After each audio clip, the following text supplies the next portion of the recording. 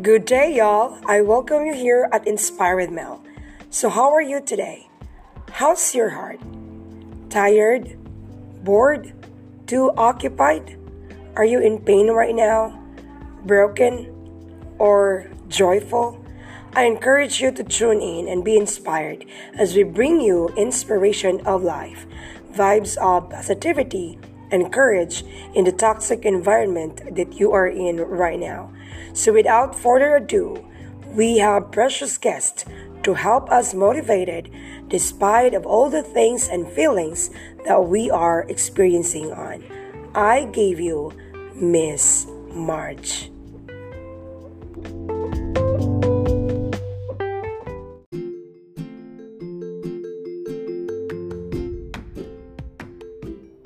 Hi, this is Marge, and today I will be sharing to you about love.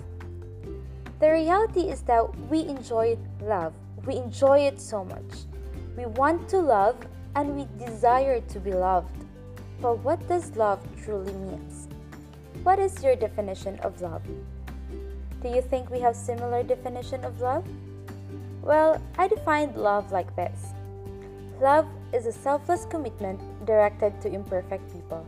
Again, love is a selfless commitment directed to imperfect people. So there are three things here. First, love is selfless. It is not self-seeking.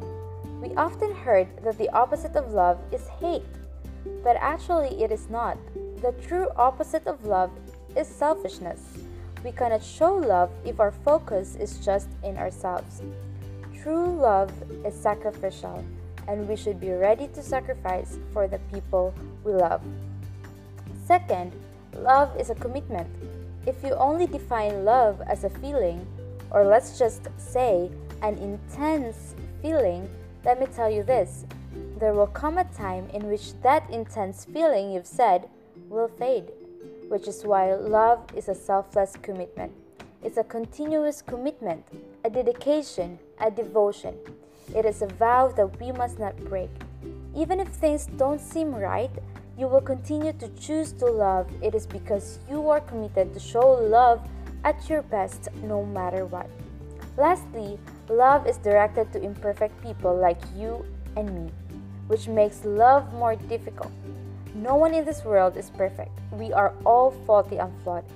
That is why love is a selfless commitment, because we are imperfect people who are in need of a perfect love. So, that is what true love means to me. How about you? Perhaps start contemplating now and how you truly view love.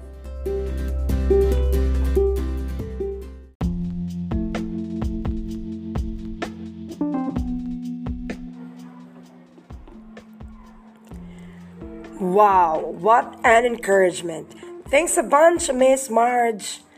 My definition of love: it's not like flower that blooms on its own. It needs a constant watering of trust and a fertilizer of respect. So love is not about how much you say I love you, but how much you can prove that it's true.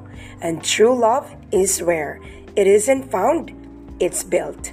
And we love because He first loved us. For this Hearts Month, we will talk more about LOVE. So stay tuned for more. This has been Inspire with Mel.